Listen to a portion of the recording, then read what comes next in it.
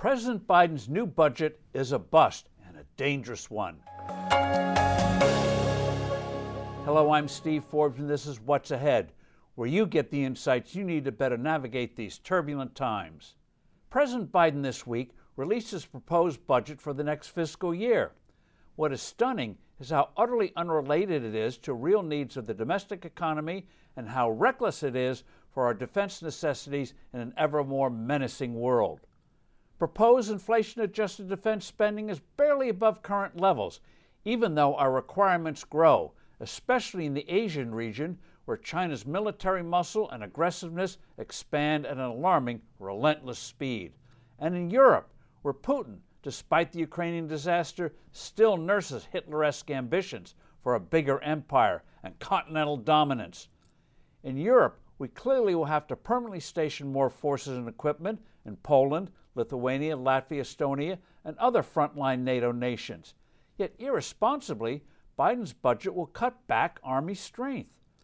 We and our allies must have many more of the F-35 fighter aircraft, our most important military aircraft program. Inexplicably, the White House wants to slash production. What message does that send to our allies and adversaries? Our Navy's size is now inadequate, given China's relentless expansion. The Navy has said it would need 500 ships to counter the Chinese Navy in a conflict. Yet Biden will reduce our number of ships from 298 to around 280. What? This will hardly reassure Taiwan and China's worried neighbors.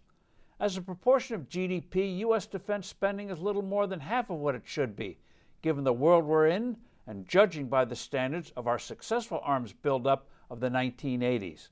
Given our immense defense needs, a strong economy takes on added urgency, which makes the domestic side of what the White House is proposing so disappointing and disturbing. It simply serves up all the hugely expensive socialist schemes of the Democratic far left that led to the crash of Biden's Build Back Better bill last year.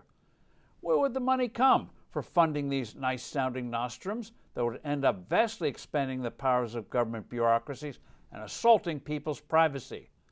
Printing more money, a formula for more future inflation. Inflation is a form of taxation. And higher direct taxes. This budget is full of them, including a new capital-destroying exaction on unrealized capital gains. The White House war on fossil fuels continues, as does the flood of rules and regulations that hobble commerce. All this, plus the Federal Reserve's way of fighting this inflation, which is to slow down an already weakening economy, guarantees economic trouble when we least need it.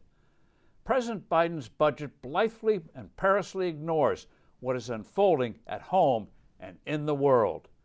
I'm Steve Forbes. Thanks for listening. Do send in your comments and suggestions. I look forward to being with you soon again.